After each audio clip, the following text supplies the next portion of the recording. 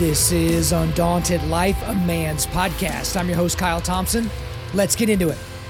All right, guys, we got a special guest on the podcast today. His name is Mike Glover. So Mike is a retired Green Beret and CIA contractor. He was actually deployed 15 different times to fight the global war on terror. And so we talk about that quite a bit on this podcast, but he's also the founder and CEO of Fieldcraft Survival. So they teach survival and disaster preparedness training courses, and they provide equipment that aids with that training and everything.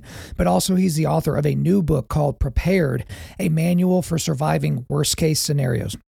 And so in this particular podcast, it's a long one. We get into a lot of different subject matters. You know, why did he go the military route? Why did he go the Army? Why SF? He gave us a bunch of detail, like a crazy amount of detail on his transition from SF to the CIA, but also a story that became kind of famous from Tim Kennedy's book, Scars and Stripes, where he kind of attached himself to Tim Kennedy to where if something went wrong, they were both going to get kicked out of sniper school. He gave a lot of detail that Tim didn't even get into his book. We talk about the military-industrial complex and how a lot of guys that fought in the GWAT are now kind of looking back on their time, and they kind of have some misgivings about what's going on. But we talk about the book. We talk about why being resilient is a big deal, what we can learn from different tragedies. So like the Virginia Tech shooting, what can we learn from that? We talk about the Las Vegas shooting, because a lot of stuff, that mass shooting, the biggest mass shooting in the history of our country, there's a lot of stuff that doesn't really add up there. But really in this podcast, we talk about decision-making and pre-deciding that we're going to expose ourselves to things that are going to make us better, that we're going to have more situational awareness, that we're not going to be lazy or arrogant in our planning for the worst case scenarios. We talk about just overall being able to make the decisions. Then we talk about, stuff to have in your EDC, your ideal bug out bag, how you're going to survive in a vehicle. We talk about Fieldcraft Survival and some of the stuff that they're going to be moving into. And I even asked him about his personal faith, because there's a few times in the book he mentions religion, and he kind of like accidentally quoted scripture at one point. And so we dig into that a little bit as well. Guys, I've wanted to have him on the show for a very long time. I was so glad that we were able to work it out. We unfortunately had to move it around because of my voice and all kinds of different things, but we got it all squared away. So guys, I'm not going to keep him from you any longer. So without further ado, let's get into it. Mike Glover, welcome to Undaunted Life, a Man's Podcast. Thanks for having me, man. Dude, I'm so excited for this today, but not the least of which, because you came prepared. Look how fancy that shirt is. Where'd you get that shirt? Did you make that one? That's a beautiful shirt. Our shirt. That's y'all's? Okay. Yeah. So we'll get into Fieldcraft here in a second, guys. But if you're not watching this on YouTube, you're missing out. He's flexing and everything. It's just beautiful. But exactly. But we got to start kind of easy and simple. We need a soft place to land. Obviously, a big part of your story is that you spent a long time in the military. And so for someone who didn't serve like myself, but I grew up in Fort Sill, Lawton, Fort Sill. So I've kind of been around that community my whole life. I kind of live, this military type of discipline life, but I've never served myself. I always just kind of like to ask, what drew you to the military? Why specifically did you go the Army route? Why was, the Spec Ops community, SF, Green Beret, like why'd you end up going that direction? Because again, in our modern time, we don't really have a whole lot of those people that do that anymore. So why'd you end up doing that? Yeah, I come from a military family. So my dad was in the Army. I was born in Fort Ord, California, lived in Germany where he was stationed. He actually met my mom when he was stationed overseas in Korea. And his uncle, or my uncle, his brother was Navy. So there's always this rift between Army, Navy, and we come from a long line of lineage in the military, serving in the Army and the different services and branches. And so at the time, my cousin, who were a few years apart, he had just joined. So I always knew that I was going to join the military. I grew up with Full Metal Jacket, all the Vietnam era movies, political or not, Apocalypse Now. My dad, because he was post-Vietnam in that in-between time between the late 70s and the mid-80s, he was into that stuff. So I grew up in that culture mainly because he was into it. And then at a very young age, started playing Army and playing war and asking my dad, my curiosity was like, who was the best? And I remember my dad telling me Green Berets are the best, and my uncle telling me Navy SEALs are the best. And there was already this rift between the two. I just was not a strong enough swimmer. And I remember that my uncle said to me, who was in the Navy at my grandma's house, hey, the only thing I'll tell you, though, is if you fail buds, you go needs in the Navy. And so they'll make you anything they want. Right. And I didn't like that idea because I like the idea of being combat arms and then serving in the Army. And I didn't want to let my dad down. So that's why I went to the Army. And he told me one day driving in the car, I was probably 8, 9, 10 years old. He said, Green Berets are the best. And that's at that moment, I remember deciding that's what I was going to do. Well, you've talked a lot about, what it means to become a Green Beret and kind of those different things. And so I don't want to belabor the stories that you've talked about a lot, but I like talking about misconceptions, like regardless of what kind of thing people are in. Cause like if you're a celebrity or if you're a, multi-time #1 New York Times bestselling author, there's always what the people think is going on. And then there's what's actually going on. So let's talk about misconceptions, just about the spec ops community in general, but then we can specifically get into SF about what it is that you guys do. What do you not do? What do most people think you do, but they just have no freaking idea? Let's just go there. Yeah, you're spot on, man. That's the best question I've ever got asked, probably, because certainly, I mean, I have kids on social media telling me about my career. They're like, Right. "Oh, Yeah. he didn't do this or he didn't do that." It's like I was there, so I know I did this. Right. Like I can actually prove it to you, but I won't because I just don't feel the need to. But the biggest misconception in special operations um, is the idea that everybody does unilateral or by themselves direct action raids and all the things, Mm. and that Green Berets just train people, and that is I'm actually glad that is the idea for most people, because technically at one point it used to be classified what Green Berets did and how they did it. Now it's pretty open source. The idea of foreign internal defense is the access and placement to do all the other things that you do. That's the trade craft, the spy craft, whatever you want to call it. And so now everybody who's unilateral to stay in the fight has done bilateral. They've done foreign internal defense. Yeah. I mean, I've done for a SMU, a special missions unit. I've been the guy training the indigenous forces because nobody else wanted to do it. But I had a Green Beret background. They're like, Mike, you do that crap. We don't want to do that. And so that's the biggest misconception, is that Green Berets just train people, and certainly that's the case. But it's by, with, and through, which means you're there the entire process, and you get to kick in the doors and do the job.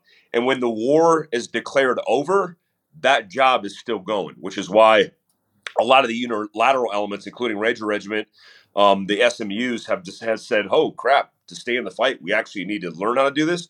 Like, yeah, certainly you do.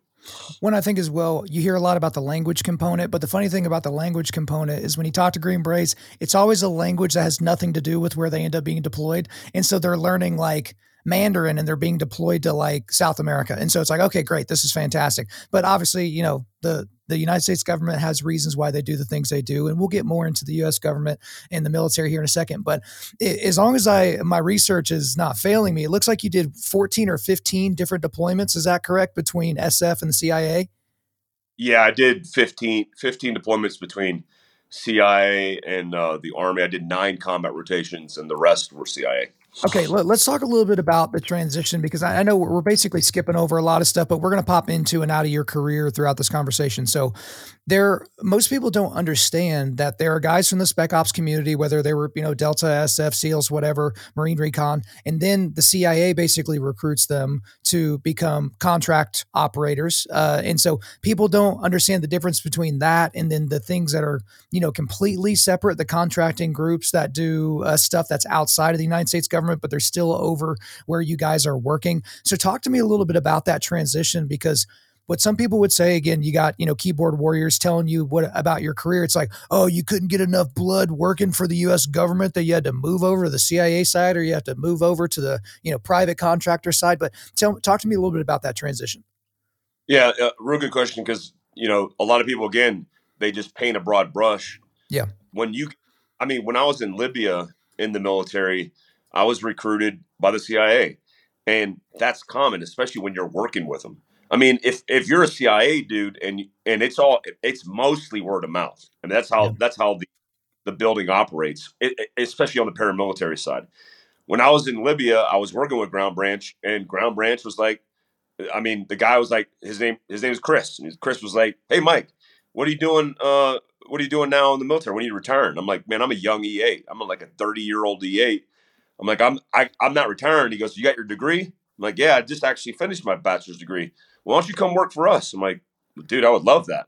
Yeah. And so I actually got back from that rotation, and was transitioning to go into Ground Branch as a paramilitary operations officer, which you could apply, by the way, online at CIA.gov. It's not like it's a classified. Okay.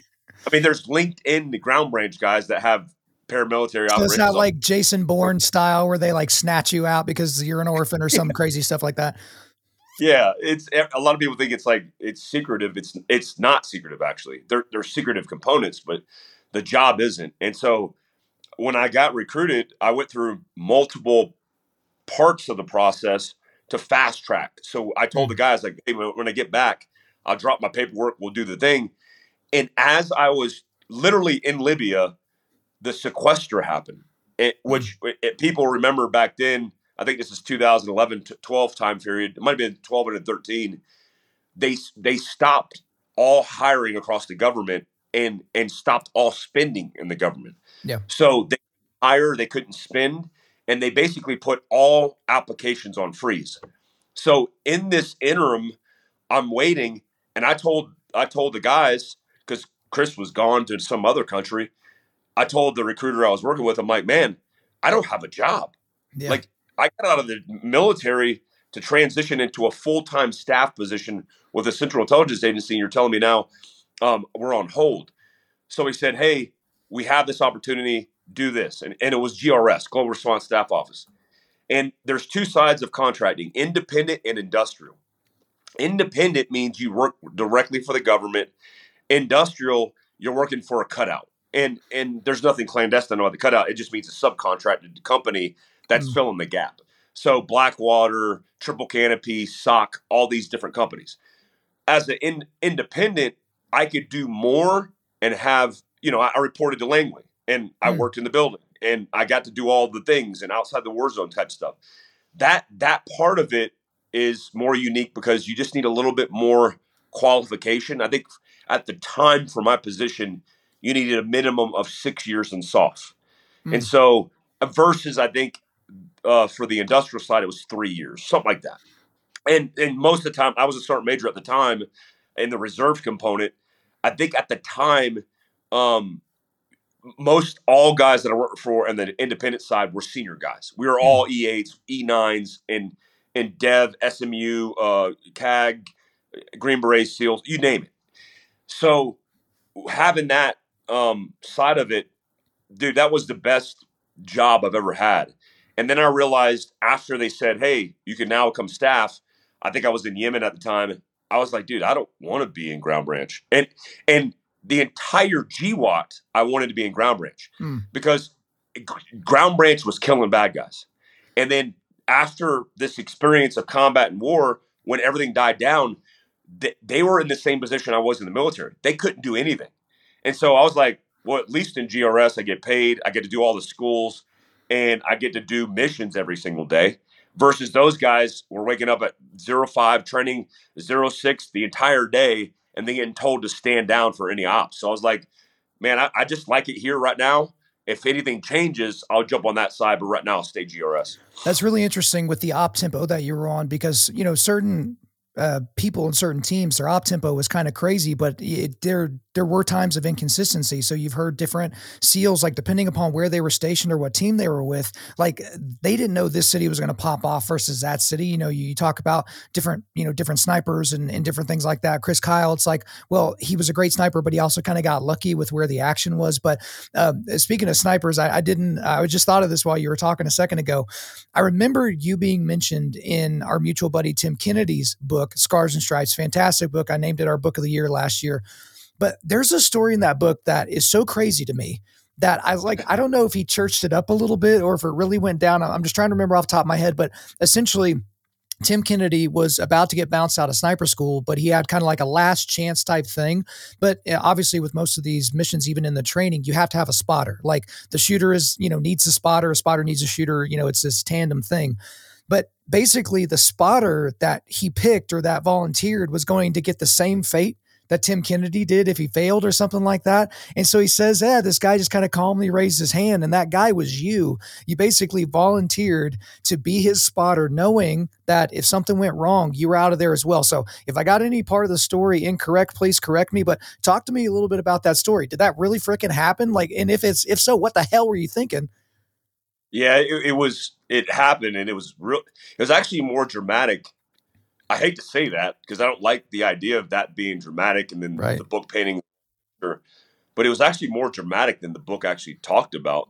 Okay. Because my personal experience in that was one, me and Tim Kennedy were both from SIF companies. Mm. So a lot of people, again, telling me what we know about our careers don't know what the SIF is.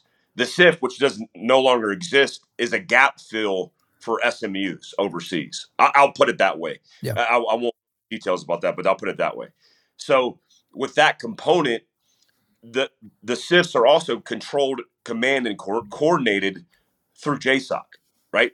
A lot of people think U.S. Special Forces, we're like an upgraded SF company. We're more than that. We actually belong to JSOC, and that's the reason SF Command never liked us, because they didn't have operational control of us. And that dates back to the SOT time period of actually the competition between Beckwith, Delta, and the SOT component of SF, Blue Light.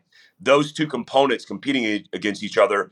When Beckwith got the approval, that became Delta. When SF Command didn't get the approval, that became the CRIF. And that worked out that way. And the first recognition of that is in Panama when C-37 deployed with JSOC. I mean, they supported the unit in Panama during the invasion in 1989. So when we look at, as early as Grenada in 83, when we look at all the things that happened with the CRIF companies, we were senior E7 snipers in the CRIF. So if you're a sniper qualified 18 Bravo weapons guy on a regular ODA, you just have a skill set. You could teach your guys, and it's just a skill set. The only designated snipers in SF Command on your OER, on your job description, are SIF snipers in the group. So there's only 24 snipers. Technically, there's only 20 because the team leader and the warrant typically don't do any of the stuff on the ground. But technically, there's 24 snipers per group that do the job. So as a B-23 sniper, a third group sniper, and as Tim Kennedy, a seventh group sniper, I took that very seriously. The week after sniper school, I was deploying to combat as a sniper, and this would have been my, at the time, fourth or fifth rotation in combat. So I saw the instructors at the time, and they didn't like Tim Kennedy. They didn't like him because he was an MMA guy. Yeah. He was popular. He was capable. And what I saw was them intentionally try to fail him. So I was there. Him and his partner failed the field shoot, which is a big gate in sniper school. Me and my partner passed. So when you fail as a team, you get to pick any spotter you want. So Tim and his partner picked my team. We actually wound up getting top shooting team in the entire course when it was all said and done, which just stated that we had the aptitude, right? We had the aptitude to do well. Tim picked me. My partner had to pick by default my partner, Joe. We shot together. Here's where it gets more dramatic. Joe and his partner failed. So they were already out, right? They're gone. Tim Kennedy, I think this was his second time in sniper school. If he failed, not only would he have failed the school, so for an 18 Bravo, they would be like, yeah, sorry, I don't get the qualification. I can come back next year. Well, he wouldn't be able to come back, and he would no longer be a sniper in the SIF. I mean, they would send him back to the assault side. So for me, it was a big deal. So we go to shoot, and the instructor that I have, his name is I'll just call him Ricky. That's his first name. So we're shooting, and he miscalls the number of shots that he has. So I give Tim a spot. He shoots, he misses. The instructor stands up and he goes, all right, you're done. And I said, no, sir, he's not. And this guy was a civilian. He's not done. He's got one more shot. And he goes, no, he doesn't. And Tim turned around off the gun and said, he goes, I have one more shot. And I argued with him. Well, if you likely know, or people who know me, I weigh right over fucking being criticized for Yeah. speaking my. So I'm like, he's not fucking wrong. And I stand up and I'm like, listen, go get the NCOIC, go get the non-commissioned officer in charge, and let's hash this out. So this dude comes in, and here's what I'll say that he did right. His name was Eric. He shows up and he goes, "What's the situation?" And he goes, "Hey, the benefit of doubt always goes to the student, and which is the right answer always, Yeah. especially Yeah. when you're talking about kicking them out or keeping them in." He literally gives a box of ammo to this dude, Ricky. Ricky comes up, picks a round, and literally hands around in front of the whole class because the whole class is waiting on us. And he says, "Mike, you got one round. If he hits it, he passes. If he doesn't, he fails. Are you good? Are you good to do this?" And I look around, I'm like, I don't have a choice. I'm like, Yeah. I'm doing this. And so everybody's watching this, and I get chills just thinking about it because it was pretty impactful. He gets down, and the instructor could pick any target on the range. And this is you have to range the target by milling it with a freaking shitty reticle inside your scope, like an M3 Alpha Leupold. And then you range it, you calculate it, and then you have to shoot it, and you get 2 shots. We do all the thing, and then at that time of day, because it was late, there was heavy wind calls. I think I gave him a 1.2 or 1.5 mil wind call, which is heavy. Yeah. I think it was like 0.5 mils. That we didn't have 0.2 mil calls. I called left 1.5. He actually stops and turns around off the gun and says, "Are you sure?" And I said, "Tim, never question me on the gun. Get back on the gun." And we had like, it's a time, it's like a minute. You get a minute to do all this whole process. So I calmly say, "Get back on the gun." We get back in glass. You never call a wind call that's a past wind call. So I track a current wind call, left 1.5. Boosh, he sends it. The target that he gave us was the furthest target on the range that had never been touched. And I remember this because it was perfect white, contrasted. Left 1.5 is a heavy wind call. It smacks the target right in the middle of the thing. We knew it was good before we heard the shot or the sound. It wasn't that far. It was like 700-800 meters. But for 308, that's a far shot. He hits it. I remember Timmy standing up, and he says he was like nearly did the MC Hammer dance or something like that. He likely did the MC Hammer dance. I didn't say a word to anybody. Tim shook my hand. I just walked off. I didn't want to be that guy. I never said anything. But here's what's shitty. The rest of the course, because I helped Tim Kennedy pass sniper school, they tried to get me kicked out. And Wow. they put me in the hardest shots. They made me take 2 shots on the Colex.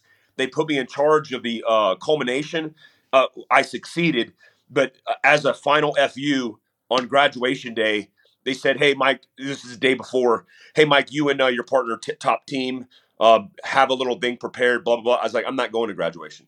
And he said, and the NCOIC was like, "The hell you are? You're going to graduation." I'm like, "No, I'm not. I already cleared it with the sergeant major.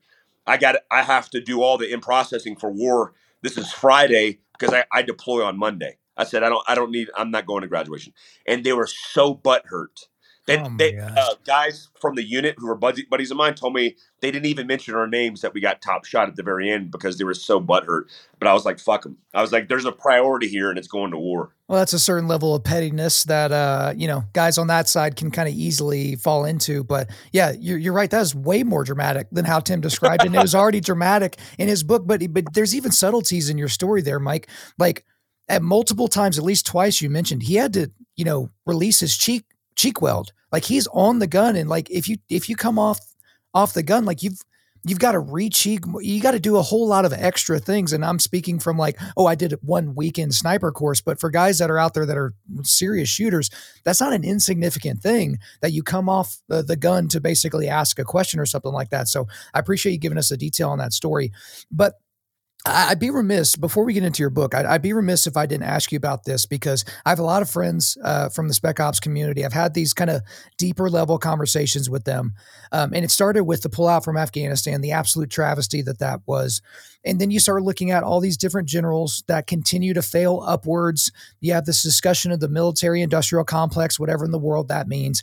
But then you have these guys that were forward operators. So they weren't hanging out on base. And I'm not saying those guys aren't important, but these were guys that were constantly outside the wire, constantly putting their life on the line, guys that lost buddies, guys that lost arms, guys that lost blood.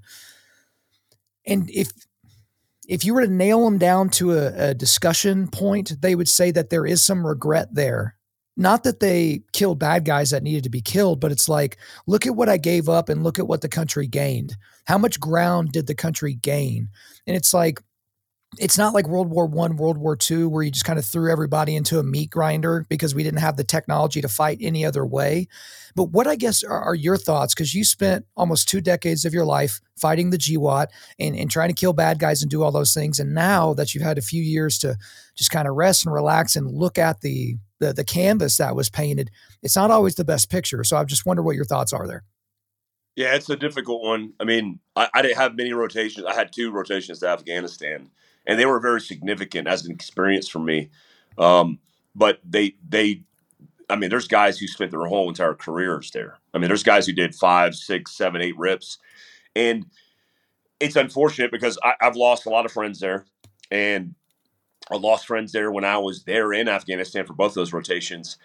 And ultimately what I would say is the job is the job. The job is always going to be the job.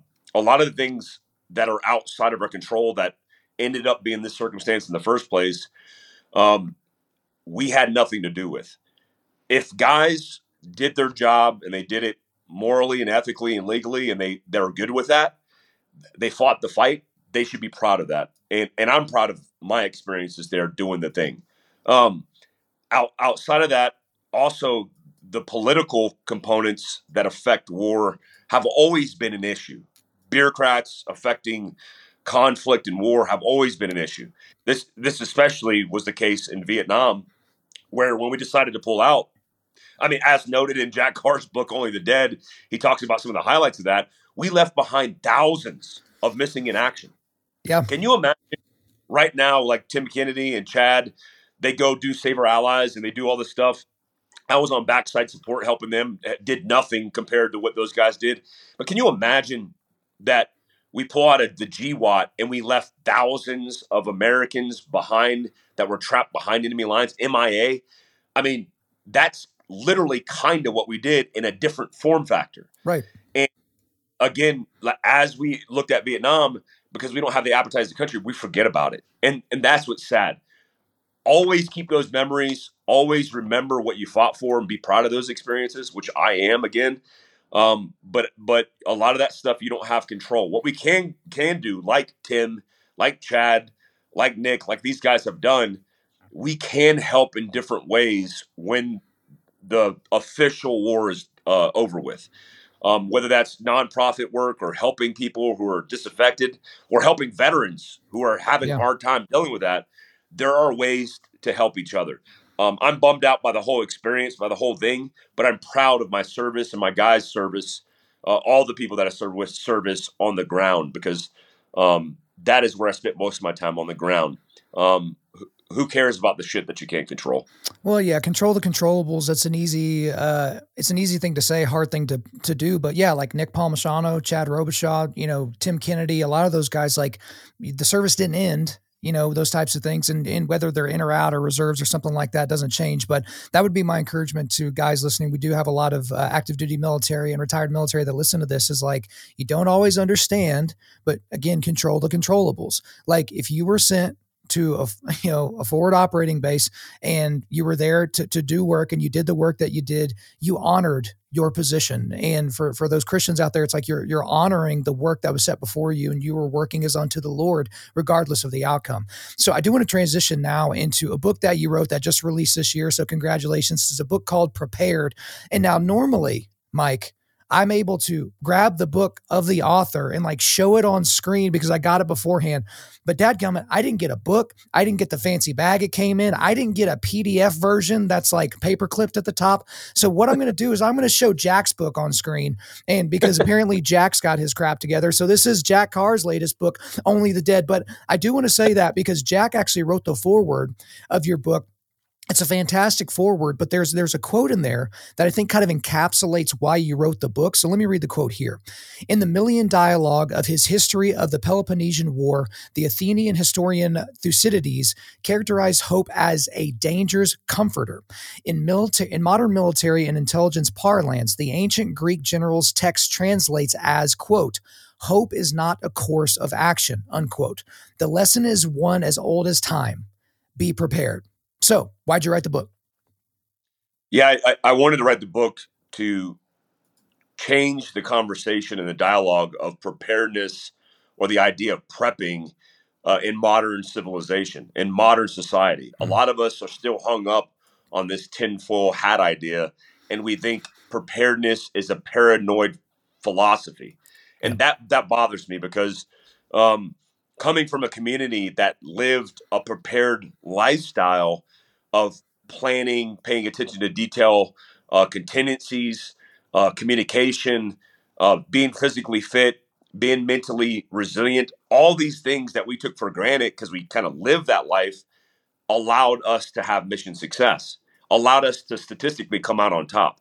So I look at civilians and institutions and organizations, there's nothing that prepares us outside of the church preparing your mind for conflict, um, nothing that prepares us for the worst case scenario. And I say, it's a manual for surviving worst case scenarios, but I'll preface this by saying worst case scenarios is your worst day. Right. You getting notified that your mom has terminal cancer is a worst day. You getting in an accident in your backyard is your worst day.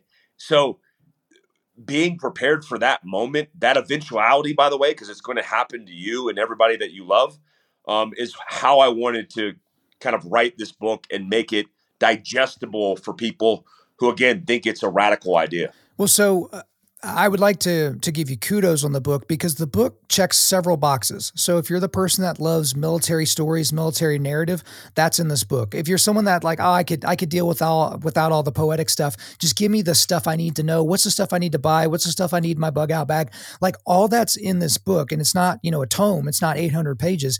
It's still brief and cogent, which I really appreciate. But in chapter 1, that chapter is called The Resilient Mindset. Now, I keyed in on the word resilient because Undaunted Life, since 2016 when we launched, we're here to equip men to push back darkness. And we do that by providing content that forges spiritual, mental, and physical resilience. And I always like to draw a big line between strength and resilience because strength always wanes with time. If you're the world's strongest man today and you compete, by tomorrow your body's busted up and broken down. You're not the world's strongest man that day. You need time to recover. That's what resilience is. And so that's how we use the term resilience here at Undaunted Life. But for you, why choose that word? Because strength is an easier word for people to just kind of like accept and absorb into their everyday life. Resilience is a little bit different though. Yeah, I think resilience is like what you said. It's the idea of bouncing back, but it's a constant cycle. And what I've discovered in really being part of this experience and preparedness myself and teaching it and mentoring people, and then my own military experiences, is a lot of us focus on resilience in that worst case. Like, you get hit with a baseball bat, and that could be figurative, it could be literal.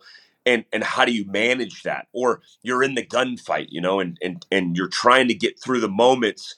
But I take that and set it aside. And I think resilience in low grade stress, especially, is built in day to day interactions and behaviors. And when I see people who are so focused on, again, the worst case, and they do these epic exposures to, workouts of the day to base jumping, all of these things are certainly going to build resilience and build all these mechanisms inside of you.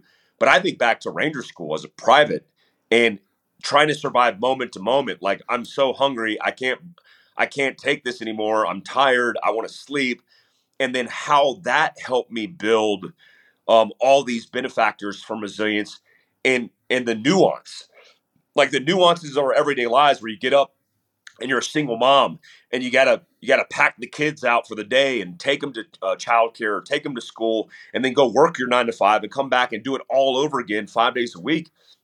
That's building resilience every single day. And that's just as important as the sexy worst case scenario that's very dynamic. And so I think that focus is why I chose the word. And ultimately, resilience out of all the things leads to adaptability. And adaptability is the number one characteristic of surviving any scenario. It's not where you come from, it's not your wealth bracket, it's not any of those things. It's your ability to adapt. And some of the most adaptable people are often the most not talked about people. Well, and the key there, Mike, is exposure. And so that's a quote from earlier in your book. I want to read it here.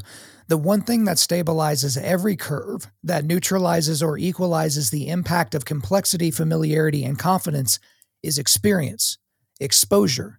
The less stress and discomfort you've experienced in your life, the greater the likelihood that you may shut down in a crisis. That's called fragility. And so for a lot of guys, and you talk about this in the book, this is the easiest time to be alive. Right? We don't have to go out and kill our food. We can go to a store and our food has been killed for us and wrapped in cellophane and a price tag has been put on it, right? But we have these times where the way I describe it to people is you need to make deposits in that resilience bank account every day because you never know when you're going to need to make a withdrawal. Maybe you get sick and your body isn't very resilient to fight something off. Maybe you get injured and you're not very resilient. Maybe just something befalls you mentally and you're so weak because your entire world has been bubble wrapped. So talk to me a little bit about this because I've talked about till I'm blue in the face, Mike, trying to do something hard, like go ruck when it's hot outside, go do jujitsu, go do something that you've never done before to just try to like shake yourself out. Because why do I go run with no shirt on when it's really, really, really cold outside? Because what if I get in a car accident and I tear my clothes and I'm in the middle of nowhere and it's snowing and I've never been in that position before? Here I am trying to survive while trying to work through the mental handicaps of, oh, I've never been here before, as opposed to, yeah, I know what cold is. This really, really sucks, but I need to live, or I need to live so someone else can live. So talk a little bit about that exposure element that so many people just avoid. Yeah, it's comfort leads to complacency, which is why we're in the crisis that we're in the first place. And that's a good problem to have ultimately because freedom, which is a huge benefit in this country, leads to that complacency. But if we're aware, if we're self-aware, if we're aware as a society, then that lends us to doing things deliberately to keep us more resilient in that comfort. I mean, there's it's definitely not a negative thing, but it can lead to negative outcomes, especially when impacted. And you look at the U.S. Army's goals in recruiting this year were 65,000. They missed that by 25%. And a lot of people are like, "Oh, nobody wants to serve." It's like, no, that's not ultimately the issue. The ultimate issue is the number of recruits the Army is having to turn away because they're out of shape. Yep. Their body mass index, their body fat is too much. Their aptitude isn't good enough. I mean, we have one of the worst education across the board than anybody in the entire world. When you look at top 5% of the countries that are crushing it economically, and so South Korea, Japan, all the Asian countries mostly are kicking our butts. And so when we look at the idea of exposure, when I grew up in the military, I remember being in the Q course, and the qualification course is a part of the Special Forces pipeline, the Green Beret pipeline. And I can't remember what I was in. I was maybe in small unit tactics or something. And we had the opportunity to do PT on our own. And there was an operator from CAG who is very well known. At the time, there wasn't really a lot of war going on because this is 02, 03. So at the time, there wasn't many guys who had combat patches on their shoulder. This guy had a combat patch from Delta. He was also a former team leader in Delta. And he was also somebody who was well known. He had all the badges, free fall jump master, all the stuff, SF Ranger. He was getting his SF tab, but Ranger, all the things. And he would go out. His name was Doug Taylor. He's retired now, but many guys in the community know this guy's name. So he was an enlisted guy, became an officer, and now he was an officer. And so everybody's like, "Oh, look at that officer!" And then they're like, "Oh, that's Doug Taylor." It's like, "Oh, crap!" And the big thing with him is he used to go out in the middle of the afternoon, about 3 or 4 in the afternoon, and would run at the peak heat of the day. Yeah. And everybody around me thought he was crazy. Mm-hmm. And not understanding the science or how exposure works, everybody's like, why is he doing that? So we started doing it. And it's like, well, why is he doing that? Who the hell knows? But he's better than us. Let's do that together. Yeah. And so when you look at exposure now, 20 years ago, it was philosophy. It was like, that guy's doing it. Maybe we could do it. Now there are protocols. I mean, you look at the popularity of hot sauna and cold plunge. These things don't just have a psychological benefit. They have a physiological benefit at making us better. So, I like guys, and when I associate exposure to experience, I got a lot of guys who say, Mike, I'm going to be like you. And I say, well, here's some steps that you could do to be like me. And then a month later, they're checked out, right? They start the tactical company, and then 6 months later, a year down the road, they're out. Yeah. I was like, guys, I had 20 years before I showed up on day one. So if you look at Malcolm Gladwell's book Outlier, the key takeaway from that book is people don't have gifts. They have work and commitment. Yeah. And they're willing to be consistent in that work ethic and commit what he quotes as 10,000 hours, which, by the way, is a decade to the craft. Yeah. Then you potentially could be the person who's at the top or whatever. So I just spent some time with Cameron Haynes closing this out. Cameron Haynes is a stud. Why is Cameron Haynes a stud? Well, because of his work ethic. But also, even at the level that he's at, which is elite athlete, elite archery and bow hunter, he is willing to still commit himself to exposing himself to weakness and challenges, which makes him better. I certainly was exposed to my weakness carrying that 80-pound sandbag up that hill. Yeah. But I was also like, oh, shooting a bow, easy. I do that. Lifting weights, easy. I do that. But how many of us are willing to go into the gym and set down the chest and tries and try something different because it's going to make us better?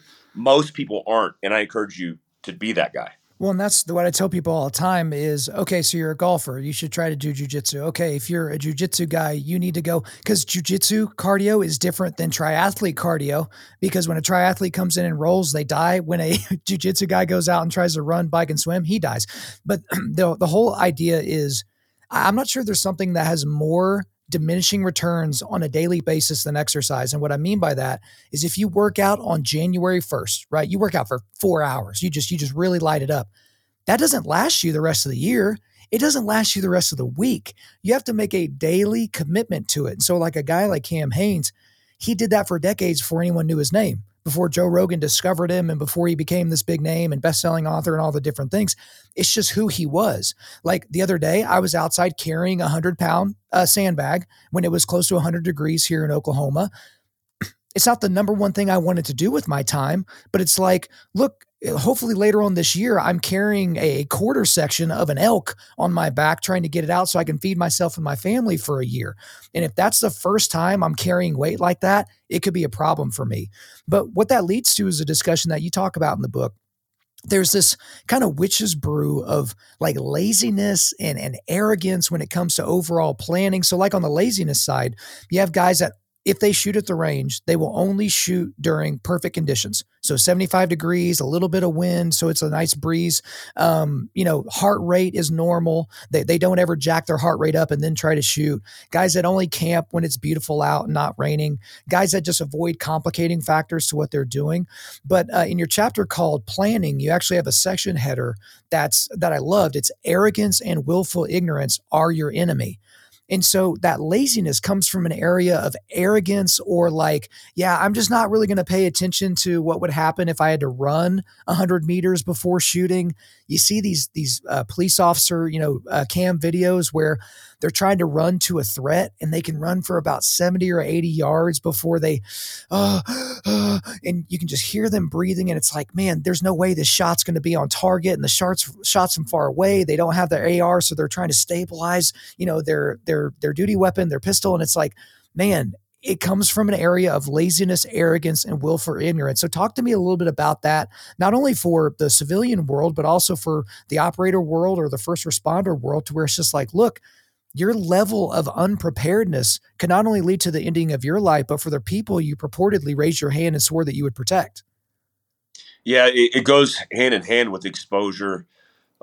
because that's the first component is kind of getting off your butt and not being lazy. I think the biggest issue that I see across every single industry, including in the civilian space and civilian world, is the idea is it's never going to happen to me, right? And we train for best case scenarios, not worst case scenarios. I've always used the term or the phraseology worst case scenario. And the reason I do is because when you train for the worst case, it kind of handles everything in between. It's like it's a scaled down version of it, handled. Best case of it, handled. And so most people train and cater to the best case scenario because they want to be comfortable all the time. So, like when I teach active shooting protocol to police officers, they'll follow the protocol of what normally happens in routine. And then I said, this happens to SWAT teams especially. I say, guys, why do you do it this way? And they go, well, why? It's sound tactically. And I said, well, let me give you one scenario. Let me put the bad guy in this position with this gun. And they would immediately default to, well, that's never happened. And I said, well, that you do realize that's what you're training for. You're not training for the things that, I mean, if everything happened in routine and complacency and comfort, then you would just walk in the room. You don't even need a gun. Yeah. Because 99% of the rooms that you go in don't have guns.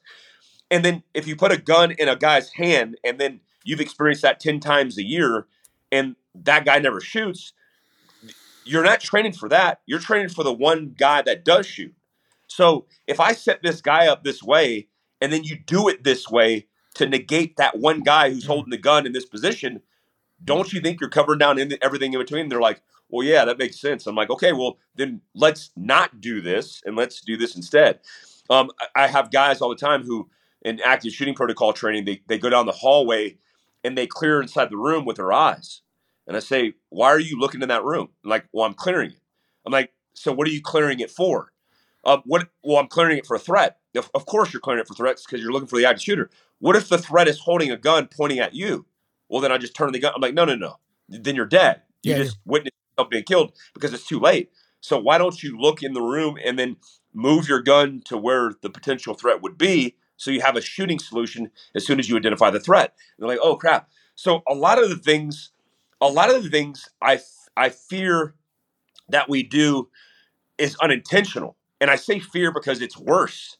Because unintentional just means we're not paying attention. Yeah. And we're not paying attention and we're living this comfortable, complacent life. That's when the worst case scenario happens. And that's when disaster strikes, right? The one shooting in the department that now the guy writes a book if he survives, and it changed the entire protocol for the department for the next century.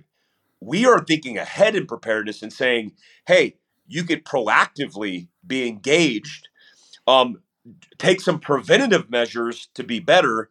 And that way, if it does happen, because likely it will happen, by the way, then you'll be prepared. And that's just the protocol. Because I think a lot of people, because they live a comfortable, complacent life, it's like, well, nothing's happening to me until it does. And then we're not prepared. Well, I think a lot of what you discussed there, Mike, really can be wrapped up in a discussion about situational awareness, which you do talk about in the book. And guys, this is probably a good time for me to mention, we are barely scraping the surface of the contents of the book Prepared. So it is in the show notes. You should get it. There's a lot of stuff in there, but get your highlighter ready because there's a bunch of crap you thought you knew that you just don't know. But when you talk about situational awareness, I've seen videos of people that are getting mugged that don't even know they're getting mugged yet, because their face is in their phone. They've got a gun or a knife pointed at them and they're looking at their phone and then it's like, oh my gosh. And then, so they're not prepared for that situation. I think another point in the book, he talked about even how you carry yourself as a deterrent. So yeah, if you're 6'5", 400 pounds and yoked out of your mind, no one's probably going to try and steal from you. But also if you're always demure or navel gazing, or you're not looking around, paying attention, you're also making yourself a target as well. But this goes back to something you said earlier in the interview. People think that if you're prepared, that you're paranoid. You're constantly looking around, that if you carry a firearm on you, that you're constantly looking around the parking lot to see if you need to shoot. But it's really more so about situational awareness, because it's like, look, if you know where the exits are, if someone starts shooting, you know where you can get your family out quickly. If there's a fire, you can get them out quickly. If you just survey the environment around you, it's just what you just said, Mike, about someone's clearing a room with their eyes and not with their firearm pointed in that direction. That split second decision is enough for them to lose their top knot. And so in this type of scenario, you just looking around and getting a survey of the land, being situationally aware, could be the difference between you saving yourself and not saving yourself, but also for the people that are around you. So talk to me a little bit about what we can do to make ourselves more situationally aware, because, you talk about the best way to learn to look is to hunt. And I know that when I get back from a hunting trip, there could be a squirrel that moves a quarter mile away from me while I'm walking my dog. It's like my eyes are trained for that because you're looking for the slightest movement in the, the landscape. So just talk to me in general about situational awareness. Yeah, a lot of people, the term situational awareness, some people are turned off by it because they're like, oh, this is some military stuff. And what I really mean is paying attention. And most of us, because the convenience that the cell phone or the comfort that the cell phone has given us has pulled us away from our environments that make us more likely to not pay attention and more likely to become a victim of crime, of circumstance.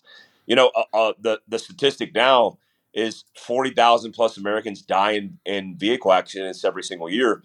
What's even more alarming than that is 6 million vehicle accidents happen every single year, 2 million of which people are injured.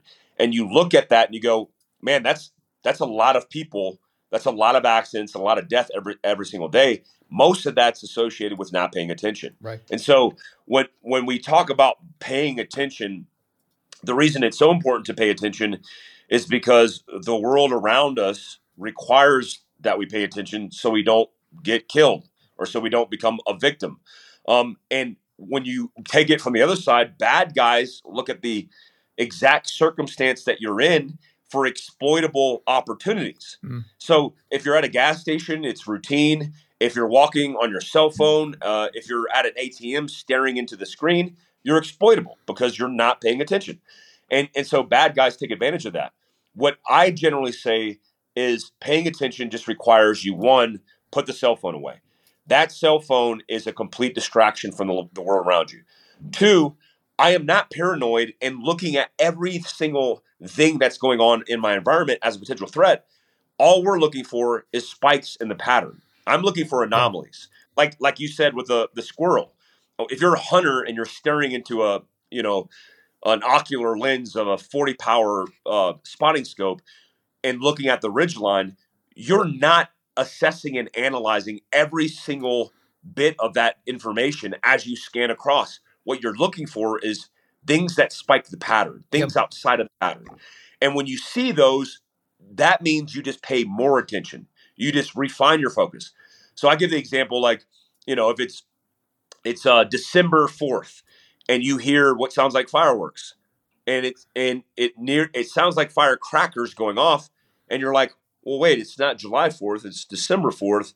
Well, that could be a spike in the pattern that needs more attention. That could mean get off the X, create as much distance and time. There has to be an action.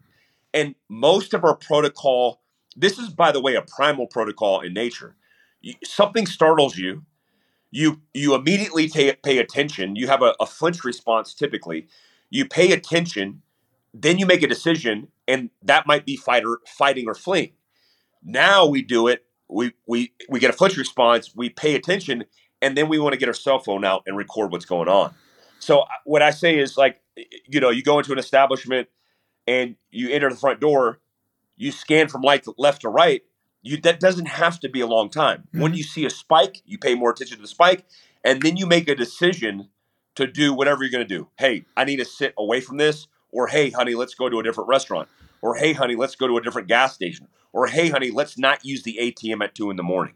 This is like real basic stuff that we used to do when we didn't have the distraction in our hand, but now because we do, we're not paying attention at all. Well, Mike, you're bringing up a lot of good things there, but you're also talking about making decisions, but a lot of it is about pre-decision. So I've mentioned this on my show before. I'll give the truncated version, but there was a situation last year where I thought I was going to have to pull my pistol and use it in a restaurant because a man was walking. I positioned myself towards the front door. It's a small kind of cramped restaurant, middle of the day for lunch.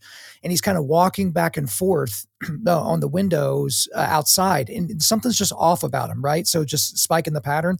He's wearing like a Carhartt coveralls, but he had a really, really nice jacket over it. And it was just in really nice sunglasses. It was just odd. And then he came up to the window, looking through the window, and he makes like a gun out of his fingers, and he starts shooting people through the window, like with his fingers. And my buddy's talking to me, and I go, shut up, shut up, shut up. Shut up. I think something's about to go down. Guy walks in, he grabs a menu, and I can see through his glasses. He's not looking at the menu. He's looking around, but he's pretending like he's looking at the menu. No one's paying attention to this guy. And he's got a bag. He's got about 7 pockets on him because, Carhartt coveralls. And I'm like, at this point, I've got my hand on my pistol, and it's like, if he reaches in, I got to be ready. And I got to make sure I know what's behind him just in case I miss. Like, I'm running these scenarios all through my head. But you know what I wasn't deciding at that point, Mike? Whether or not I could take a life. Because I had spent time in prayer and contemplation in pre-deciding that in order to protect image bearers of God from the wolf, I would act as a sheepdog to try and stop someone from taking innocent life or hurting innocent life. The problem that I see, Mike, and you're way more into this, so I'm really, really anxious to hear your question, your answer to this. You have a lot of people that buy guns. They've got all kinds of firearms. You got guys that like to go to the range. They like to shoot. You got guys that like to carry. You got guys that like to tell you they're carrying. They got guys that are wearing outside the waistband, the whole nine. And these are people that have not pre-decided whether or not they can take a life. And in that moment, when seconds count, split seconds count even, they're having to have that spiritual conversation with themselves about whether or not they can do this. And so that pistol that's on their waistband, it might as well be a rock or a pencil or something like that. So talk to me a little bit. In your chapter called Decision Point is great. You get into a lot of these types of things and, going through mental blocks and being good at decision making and reminding yourself of all that. But talk to me a little bit about how pre-decision works into making decisions just in general. Yeah, a pre-decision I break down into what's called mental modeling. I mean, that's basically a free rehearsal. It's really how our brain works when we're trying to get ahead of something specifically that's going to be dangerous. I mean, you think about when we actually do it or when we actually use it in modern society, it typically is associated with something dangerous, but we do it every single day in all the things that we do and all the actions we do. I break it down into 2 things: scripts and models. The script is the action specifically that you train, that you apply. And the model is the environment that script is being acted in.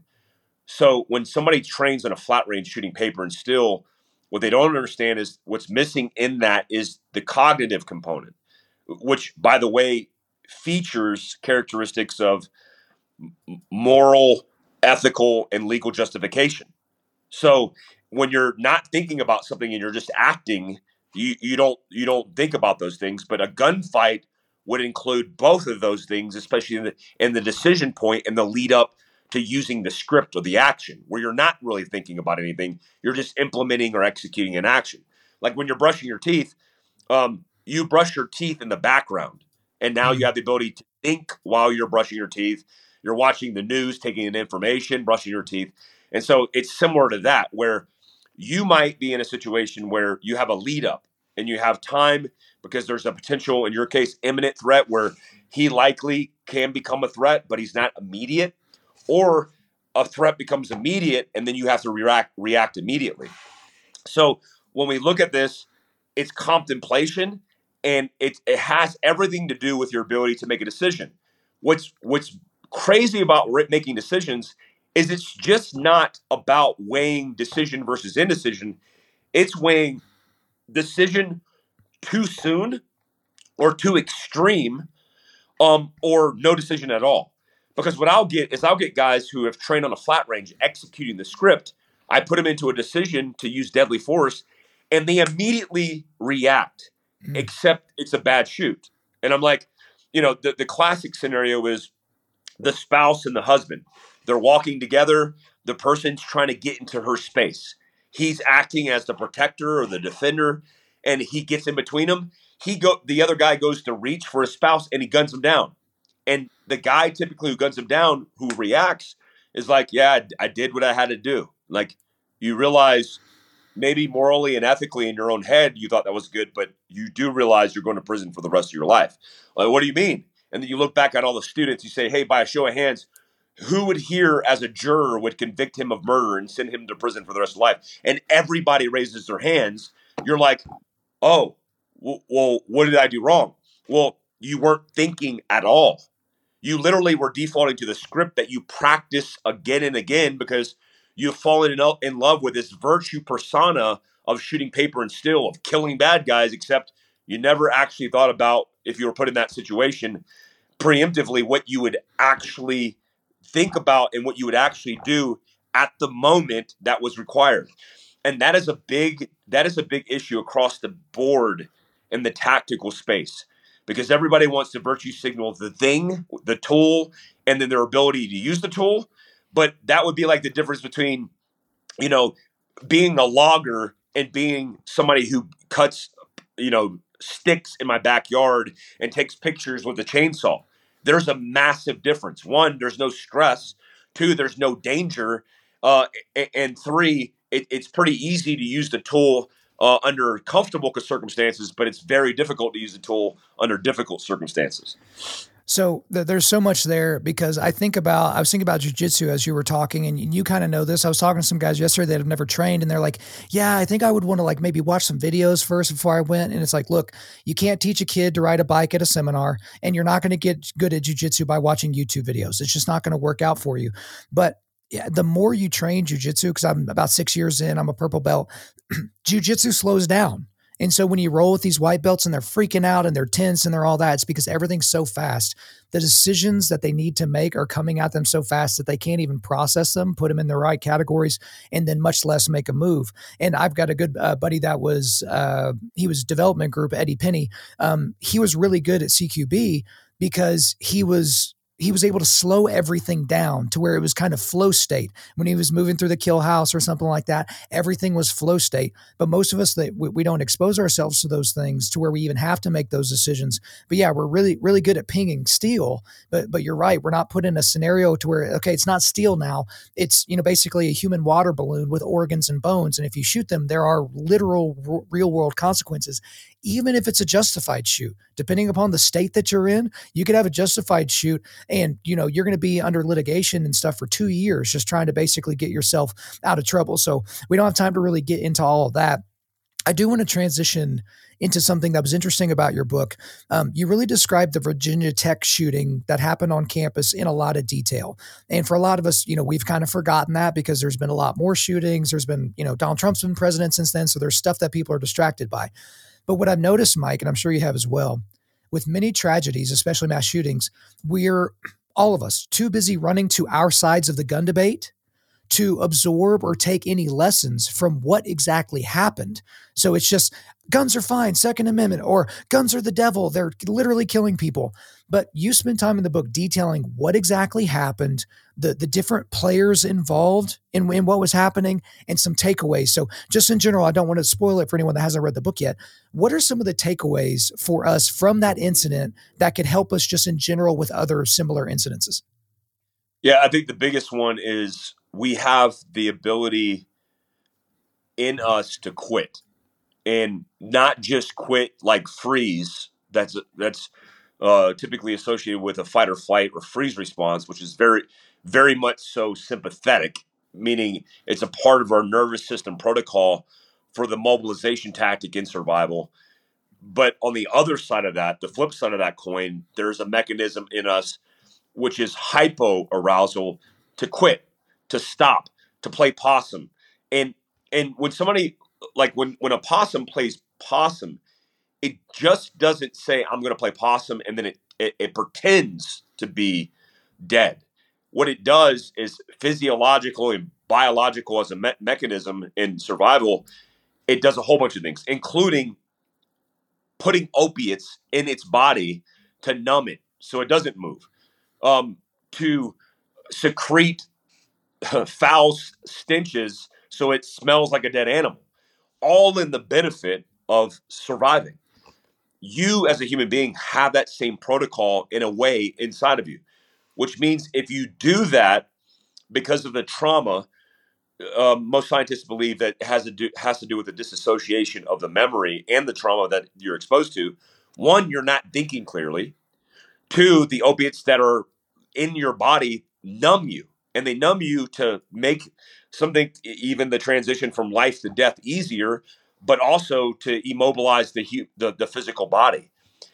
I've seen that in real life in combat. I've also seen it in study, and I've never seen anybody talk about it, especially tactical guys who teach all these different protocols. Why would that be important? Well, if you meet a trigger in your psyche, this could be your physical state, and you can't fight anymore. And you do hide under a desk, and then you do line up to be potentially killed because you are not going to be in a fight or flight response to fight at all. So I think systemically in our society, we are breeding people, one, not to understand this, but two, not to be fighters, even as a protocol of run, hide, and fight, which I absolutely think is the worst protocol we could ever teach anybody, especially children who are depending and leaning on specific instruction, which is run. Where are you running? Hide. How are you hiding? Because I know as a kid, I know kids in hide and seek hide into positions where you can't see them and they get small. Is that setting them up for fight? No, it's not at all.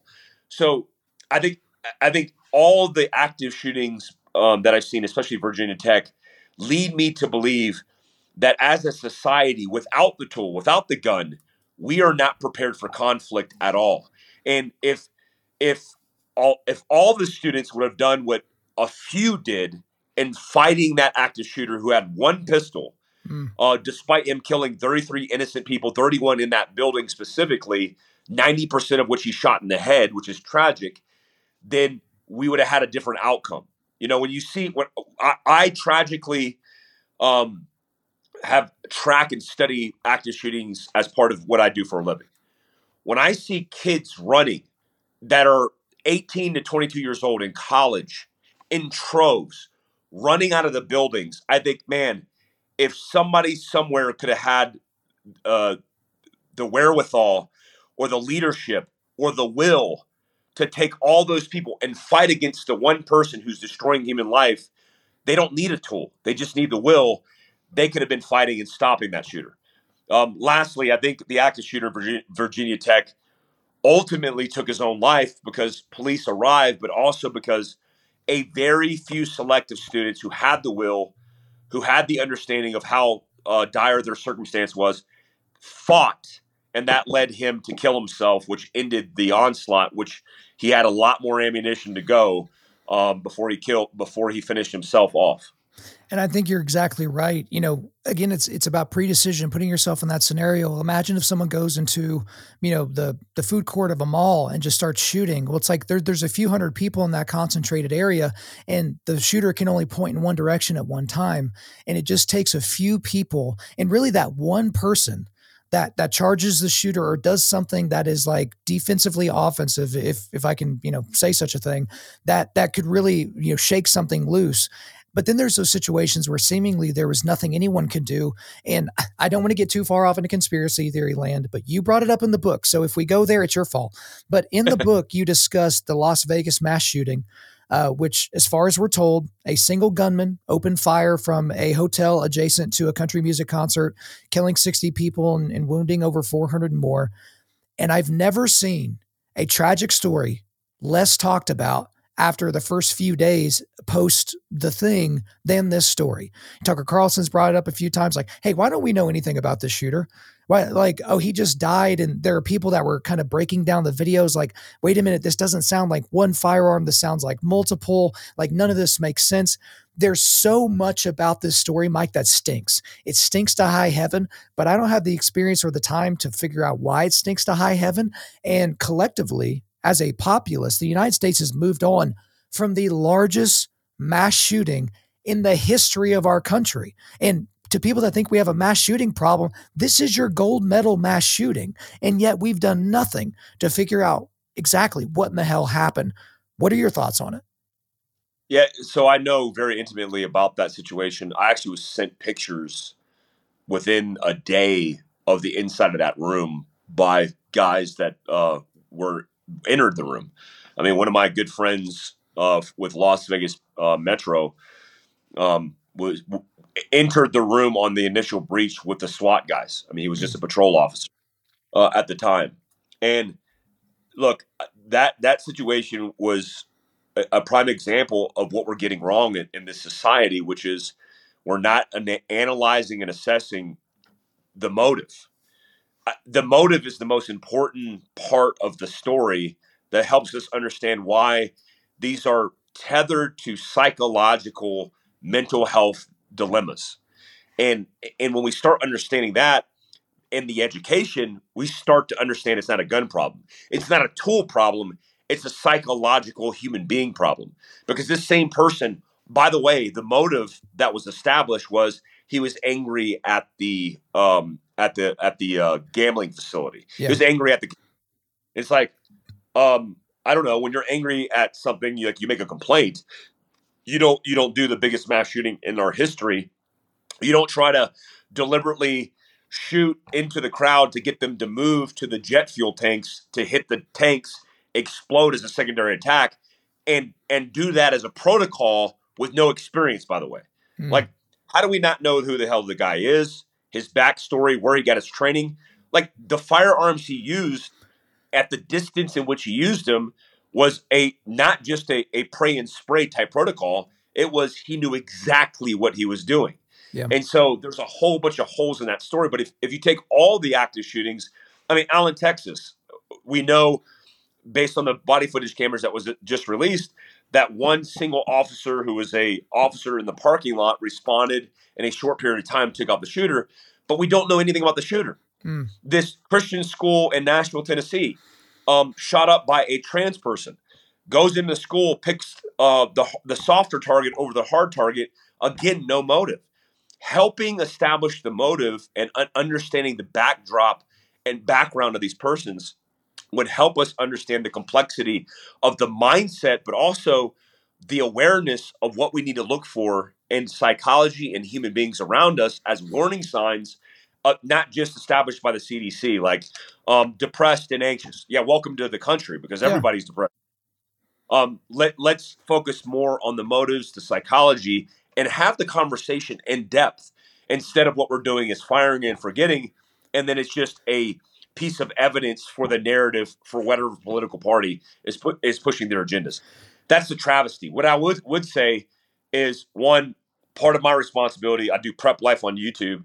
Is doing that breakdown, but also talking about it constantly to get people educated, and then doing things like this book, but also you could do it on your own. Do the research, dig in the weeds, and start establishing like why these things are happening. Like, I'm curious why people live and why people die in catastrophe, and Mm. so should you if you're interested in this idea of being prepared. Well, I think well, I opened up the can of worms. You fully dove in it. You went full send, but I'm going to slam the top back on this because there's a lot more that could be said there, but we're just going to have to kind of leave that there because yes, there are a lot of things here that stink to high heaven. You've obviously talked to some people on the inside. None of it seems to make sense. And unfortunately, it seems a little bit foolish to even spend too much time thinking about it because it's like, what capacity do we have to actually figure those things out? But you do make the ultimate point, which is the better we can understand these motives, the better we can create formulas that can not, pre-criminalize people, but like get an idea of like, okay, here's the same pattern.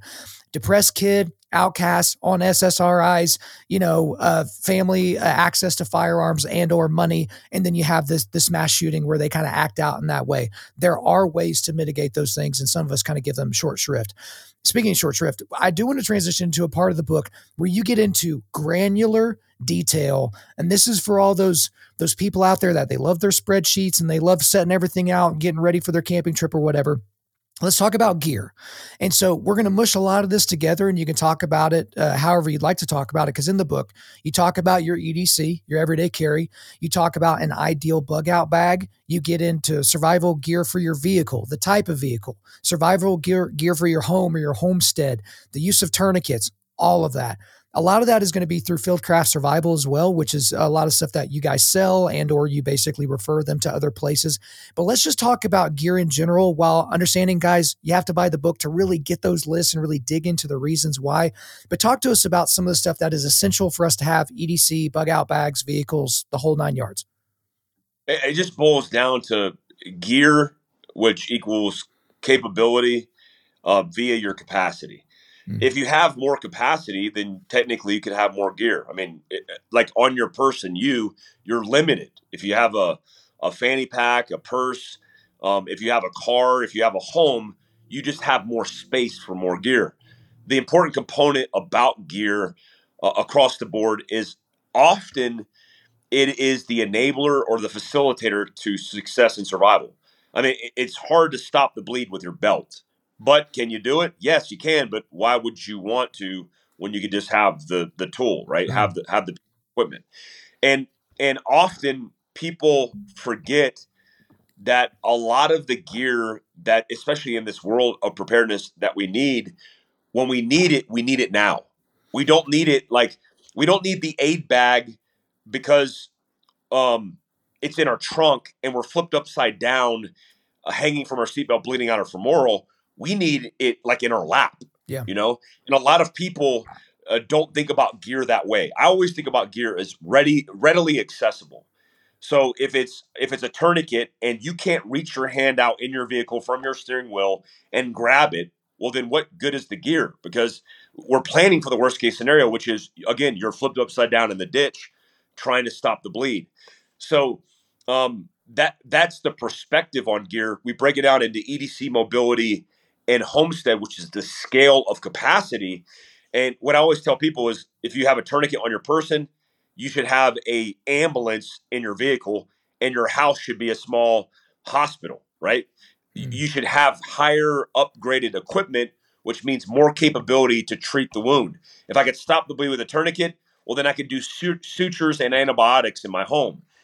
That is how I thought about this side of gear when the first time I went to a fire base in the middle of Afghanistan, and it was just us. Like we had to have the fuel runs. I mean, we had fuel runs that were dropped in blivets of fuel to charge the generators. We literally sourced the water off the Hindu Kush off a waterfall into a water truck to fill up our bladders and our containers to provide water to our fire base. We sanitized the water ourselves with chlorine dioxide. So when you think about where we're at now, everything we have is outsourced. Like right now, Kyle, this is actually true. Yesterday, my water went out, and I live off of a historical pump that has been generationally handed down that 7 families use. I have no water for 3 days. Yesterday, in a freak like twister that never touched the ground, so just twirling air, just high winds, a oak tree that I estimate to be about 30 years old fell on the back deck of my house. So between in the last 48 hours, I like before I was on here, I was showering using um a pre-charged, because I have electricity, pre-charged pump. It's called a rinse kit, and I had it in my tub, and it charges, and it has a electric pump, and I was using that shower thing. I spray myself off, lathered up, and then rinse myself off, and my shower was done. And I was like, well, that sucks because I'm not used to taking my 5-minute hot shower followed by 3 minutes of cold, but I got the cold knocked out. It's like, oh, I can't flush the shitter. So now I go out to my pump and I pump water because I still have water rights on this property, and I fill up a jug, and that's by the toilet. And I'm like, oh, this kind of feels like Afghanistan. It's kind of fun. It's like I'm back to the old ways. But we have to adapt, and the equipment and its components and its capability in you is the way that you adapt. Like you have to have all the things. The great thing about this journey of preparedness is taking a skill set like stopping the bleed and filling the gaps with equipment and training is a wonderful process. You look at homesteading, doing a greenhouse and growing your own food and doing that with your family. That's an amazing experience. it's not just about the equipment and the capability. It's about the process and bringing your family along for the ride.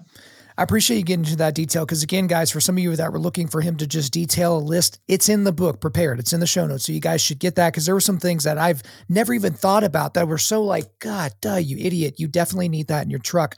But one thing that you talked about in the book as well is the vehicles and the types of vehicles and all that. But there was one thing, and maybe it's because I'm stupid and didn't catch it as I was reading, but I always wonder about gasoline. And so you have these people that have these bug out vehicles, or maybe they're trying to decide, do I have a bug out truck or a bug out motorcycle or something like that? But it's like in that real fall of civilization situation where there's gas stations are shut down or everybody made a run on gas, like where are you getting this gas? And if you have to move from one homestead to a secondary homestead, or you got to move from here or there or something like that, like where's the gas coming from to run all this stuff? Yeah, that's an important question. And it has to do a lot with supply chain breakdowns and redundancy. And a lot of people right now have the rig, but they don't have the gas, which Right. fuels. Well, I think you mentioned having $100,000, Ford Raptor, but an eighth of a tank of gas. It's like, that's not going to do you very well. That's your capability, right? I experienced this in several countries. Every third world country, by the way, deals with this issue at the lack of gas. Yeah. So what I say, number one, is have redundancy built into your plan. Like if you have a bug out rig, have a bike attached to it, right? Have a rucksack attached to it so you could. I mean, our mobility bag was designed to take off the panel back off the back of your seat and put it on your back. Because if you displace from your vehicle, because there's a likelihood in a bug out that you would eventually run out of fuel, you're going to have to get out on foot with the capability that you still have in equipment. I have redundancy built in all the things. I have the mountain bikes, I have the motorcycles, I have all the stuff. But even if you say, I mean, this is crazy because I did this. I said, hey, look at electric vehicles as a potential option, and people lost their crap, man, because there's a very guns, right? It's very political, and I'm like, guys, I don't mean buy an electric vehicle and burn your gas vehicles to the ground. I mean have redundancy built into your pace plan, primary, alternate, contingency, and emergency. All my vehicles, I have a lot of vehicles, but most of them are just basic vehicles. Have an EMP proof vehicle that's carbureted, that doesn't depend on any electric components to basically get that thing to run down the road. I stockpile fuel. I also keep all my vehicles above half a tank, but I stockpile fuel, and I have storage containers either in Rotapacks and the old jerry cans or in extended fuel tanks. I mean, I can go 2,000 miles in my pickup truck with the fuel that I have on board because I have a 35-gallon standard tank and a 75-gallon in bed tank. So I have 100 plus gallons which is very easy for me to be able to get long extended ranges if I need to be. Think about these things because your vehicle is a dead weight if you run out of gas and it offers absolutely nothing.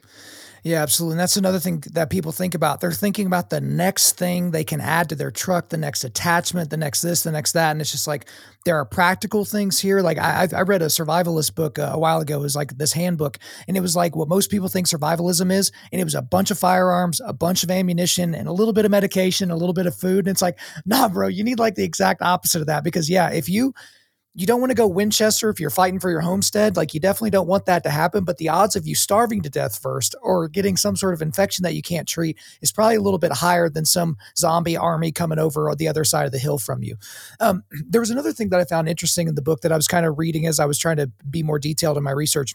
So you mentioned religion a few times. You mentioned religious convictions in the book, and you even quote scripture, albeit probably accidentally. You say, if iron sharpens iron, how do you get hardened when you've been forged in cotton candy, which is a hilarious quote, by the way. But obviously iron sharpens iron. That's Proverbs 27:17. And as I was kind of making my highlights and getting ready, I was like, I don't know that I've ever heard you talk about religion in detail or talk about your faith or any of those types of things. So if you were to basically categorize your religious conviction, what would you say you have?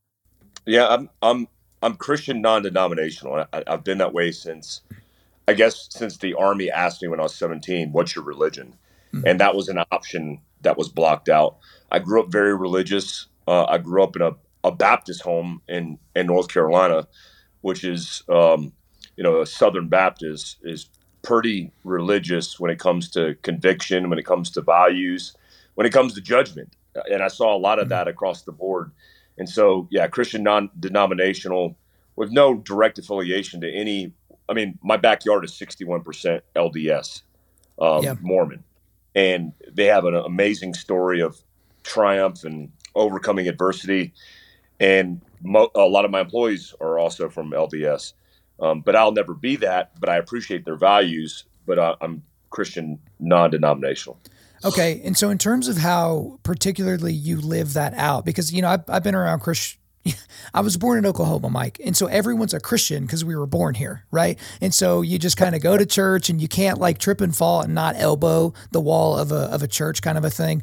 And so I'm curious how you live out your conviction, because what I've noticed with several people that are kind of, in the spec ops world, or maybe they're first responders, or maybe they're fighters or construction workers, these guys are pretty rough dudes, and they go to churches. And this is part of the reason why we started Undaunted Life, is they go to churches and they don't feel comfortable. They feel like, okay, this is where the godly men hang out, but I'm going to go back and hang out with all my manly men friends, because apparently those two things don't connect. So for you, I guess, how do you live out your faith? Would you say it's more just kind of like generic Christianity, or is it like true discipleship of Jesus? How do you live it out in community? I know there's a lot of questions there, but I just wanted to tee you up to go wherever you wanted. Yeah, it's an interesting question. I see this across the board, and I've recently seen guys like Sean Ryan discover Christ, and Eddie Penny, same thing. And I think full circle, most people find their way back, and that's a good thing. I think a lot of the stuff that I do and the way I live is based off of my experiences where it was just shoved down my throat, and it's like, people were trying to push their religion on me, even being overseas in mostly Muslim countries. I saw that. And look, I live those values, but also when I'm bringing community together, I hate to say I preach, but when I talk about preparedness, every time I talk about preparedness, there's hundreds of people that I'm talking to. And that for me, I don't take lightly, because to be able to influence people in person and then talk to them about preparedness is one aspect, but I feel a responsibility. I always do mention God, but I do so in a very passive way, because I don't want to directly, force my values or my religion on other people. So I'm respectful that way. But I also think, part of the reason why guys don't go to church that are from my background is because we feel a little disaffected, and we know the evil of men.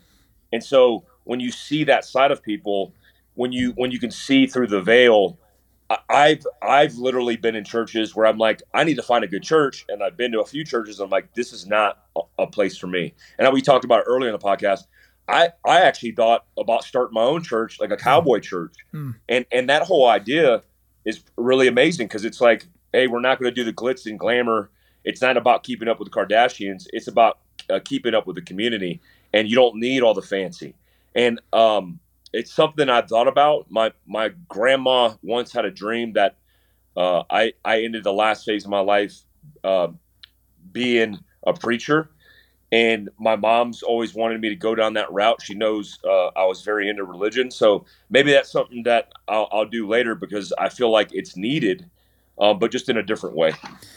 Well, I appreciate you going into all that detail, and I can't really talk about it right now, but I'll talk to you off air about some stuff that I have kind of in the works towards that end, because the problem that we see is most churches either don't focus on men at all. So that's category one.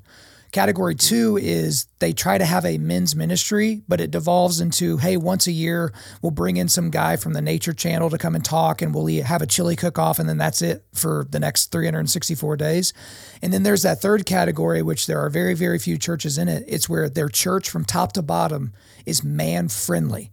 Right? So from the key the songs are sung in to the pastor on stage and the things he's talking about, they're going after the hearts of men, as opposed to putting blinking neon signs outside to say, hey, we're just here for the women and children, and the men, the soft, effeminate men. So I've got some stuff in the works there, but we've made it all the way through this conversation. We've talked about everything.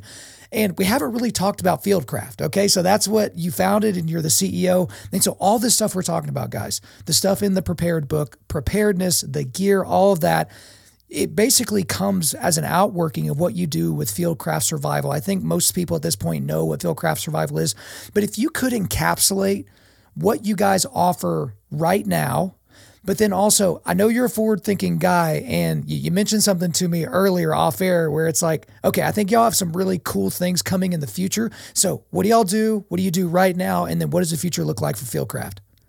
Yeah, thanks for that. It's education, training, and equipment is primarily what we're covering down on, which is everything. By the way, we're trying to provide that. I mean, education as a category is like, hey, we want to provide value, but not having to charge people money to provide that value. I mean, that's one of our value propositions is a lot of the education that we do, the majority of the education we do is free. That's podcasts, it's YouTube, that's all the things. And the education category also segments into something that we're launching very soon. And in fact, by the time you hear this, it's likely out. If not out, you can go to fieldcraftsurvival.com and link into it. The hyperlink, the web version is available, but it's our application. I mean, I've been working on this app for really since I started the company. It's been an idea, but about 3 years working on it constantly, where we even outboarded all of our education to an LMS, like a learning management system that's college based, but the platform failed to meet the user interface that we needed for teaching everything from family preparedness, how to prepare your family for a house fire, all the way to self-defense, all the way to primitive survival. So we offloaded on that.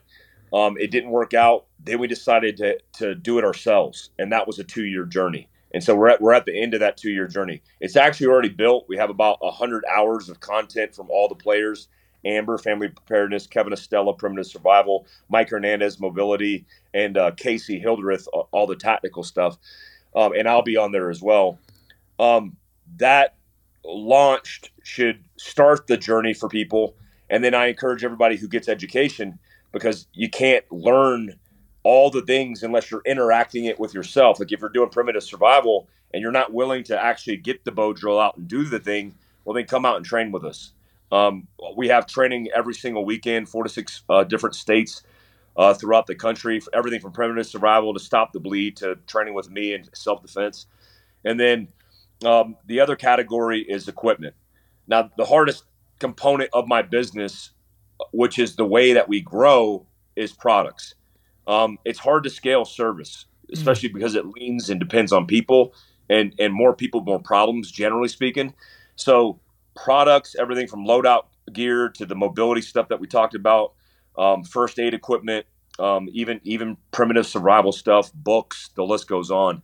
I hope to be in Bass Pro, which is a goal of mine. We kind of been doing the dance with them for a while. We hope to be in there by the end of the year. If not signed off, ready to go into the next year in Bass Pro Cabela's. So I want to be able to offer all this stuff countrywide. We have a very small niche, very small group. Most people kind of know who we are, but we want to get into the households of people who have no clue who we are. We'll make sure to have you on around this time next year, whenever you're doing that and you're spreading your good news all over the place. And just to make sure, is the name of the app Fieldcraft Survival? So by the time they go to their app store, is that where they can find it? It is, and it's like everywhere you can find an app, like Roku, Samsung, Apple, iOS, all the things. Perfect. So guys, again, you can route there through his website. That will be there in the show notes as well. But dude, we've covered a lot of ground. There's more questions to be asked, but we don't have enough time to get to everything. That is all for me. Is there anything else you want to get off your chest? No, I was just say thanks for the opportunity of having me on. And I just hope this book and all the things that we talked about, even if it's not us, somehow, some way plants the seed and people are like, yeah, I think I'm interested in this field. And that you make it a lifestyle and not a hobby. I hope people do that. Absolutely. Amen. Mike Glover, thank you for coming on Undaunted Life of Man's podcast. Thanks for having me. There you go, guys. I hope you enjoyed my time with Mike Glover. But before we let you go, we are going to do a quick resilience boost. At Undaunted Life, our mission is equipping men to push back darkness with content that forges spiritual, mental, and physical resilience. So I've got 2 links for you today. I've got a link to the Fieldcraft Survival website so you can check out their courses and their gear, and also a link to where you can buy his new book, Prepared, a Manuals for Surviving Worst Case Scenarios. Thank you guys for listening to this episode. Wherever you're listening to this, please subscribe, rate, and leave us a positive 5-star review. If you want me to come speak live at your event or on your podcast, just shoot me an email to info@undaunted.life. That's info@undaunted.life. Follow us on Instagram and like us on Facebook, and check out our website for everything else, including how to donate to keep more content like this coming your way. Just go to www.undaunted.life. Also, we want to thank the band Holy Name for allowing us to use their music for our content. The music on this podcast is their song Perpetua, which is off their self-titled debut album on Face Down Records. The links are in the description. I'm your host, Kyle Thompson. Remember, keep pushing back darkness, keep forging spiritual, mental, and physical resilience, keep seeking the Lion of Judah.